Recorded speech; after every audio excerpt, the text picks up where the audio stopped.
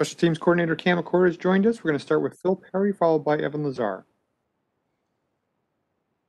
Hey, Cam, how's it going? Good, Phil. How are we doing this morning? Good. I'm curious, after cutdown day the other day, it probably went from you having an incredibly large number of people to manage down to a slightly more manageable number of people. But how does your job change between maybe last Friday and today in terms of the guys that you're working with? You know, that's one of the unique positions about being in the special teams is you get to work with so many different guys and just try to put them in the best position and fundamentally. And then once the cut downs happen, now you're like, all right, what kind of position can I put this guy in to succeed the most? And now you're juggling so many guys. You go from having a backup at every position to now one guy's backing up 4 spots or this guy's backing up 3 spots. So it's, that's probably the biggest enjoyment / challenge that I have as a special teams coach is figuring out who can fit in so many different roles amongst them, who can, hey, he does this really well. This guy does that really well. How can I get them both on the field, even if they are playing the same position? It's a little bit different from an offensive and defensive. If everybody's got call it a backup running back, he's going to be able to run back. Well, our backup off tackle on kickoff return may also be the backup center. He may be the backup end. So it's just finding that guy that with the techniques and the fundamentals that he has and the skill set, what positions and how he can handle the majority of situations. And that's the hardest challenge, to be honest with you, Phil, but that's also the most enjoyable because now you're like, all right, I put this guy in position. It worked out. That's the best part about it. So. Great. Thanks, Cam. Yep, thank you. Next question, Doug Kyed, followed by Alex Barth. Good morning, Cam.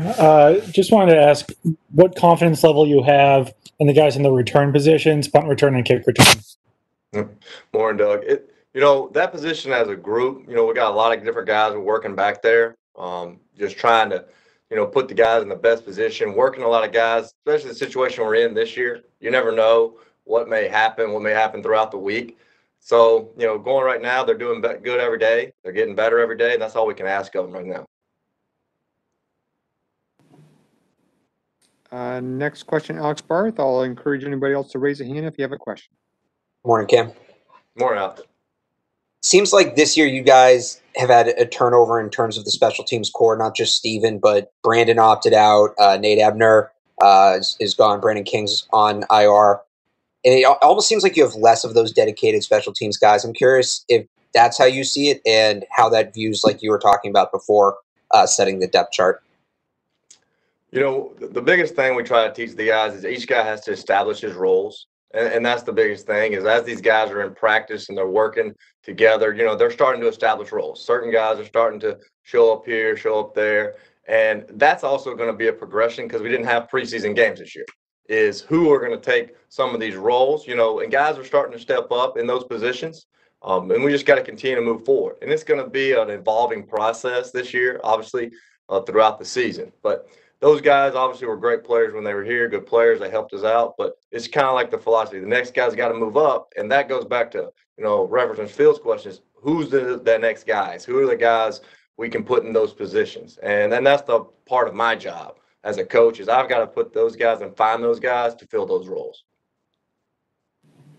Next question, Bob Sosi, followed by Jim McBride. Thanks, Stacy. Good morning, Cam. Morning, Bob. How are you doing?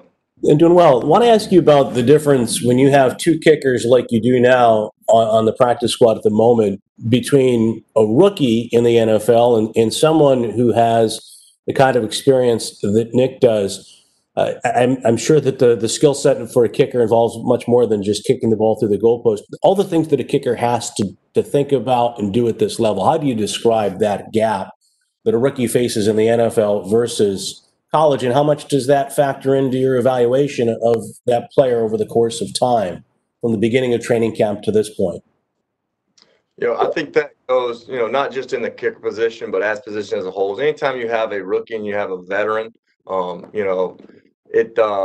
biggest thing for the rookie guy to do is to learn from the older guy. And there is a gap in the ability to learn and process in the many situations they've been in.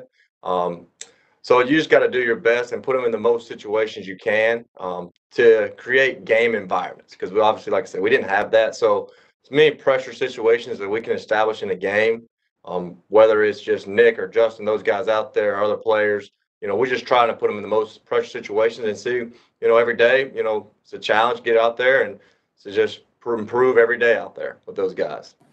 And Bill mentioned the difficulty of evaluating a kicker in August in New England versus what you're going to experience come November and December. What have you learned in your time here alongside Joe in the past and in your role about kicking in New England and the difficulty of doing that?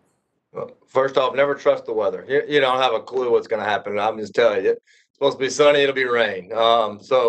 But the best thing you can do is it does evolve. It gets cold here, the wind's a factor.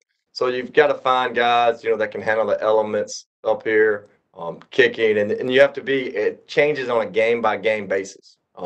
You may be banging touchbacks out the back because it's nice and sunny and it's beautiful, and the next time you play, it's rain, it's wind, and you're like, all right, now we're having to cover kicks, so it changes game by game, and that a lot of that goes into pregame adjustments and like, all right, well, this is the weather today, so how are we going to handle, this today? And that's part of the coaching of it, going into the game and knowing where your guys are. Thanks, Cam. Thank you. I think we're going to end up making this one the last question. Go ahead, Jim McBride. Good morning, Kim. This kind of piggybacks off Bob's question. How do you find enough pressure situations and snaps for two guys at this stage in practice? Morning, Jim. So I think the one thing we can do is just look at situations that throughout the history have ever showed up, and try to replicate those. Like mentally give it to them, hey, is this down and distance? It's a game winner. It's a last second field goal. It's any situation you can think of that shows up in the kicking game. You got to tell the guy when right before he's going out potentially what's going to happen. And it's not like a game, but the closest we can get it to it, we have to. And, you may just throw out there something at practice like, oh, nope, that didn't happen. There was a penalty randomly or something like that, just to make them mentally think like, oh, okay, reset their mental clock, get them back, run them back to the sideline, just anything we can do to make it harder than what it's going to be like in the game. And, that's part of it. Players don't really like that too much when you're trying to just force adversity and challenge situations. But that's what we have to do. And that's what we have to approach it every day. It's just as much as you can, rely on the past, the film study, and just recreate those situations in the game as best you can. Thanks, Jim. Thank you very much, Cam. We're going to clear the deck for Steve Belichick will be next. Have a good day, Thank you, guys.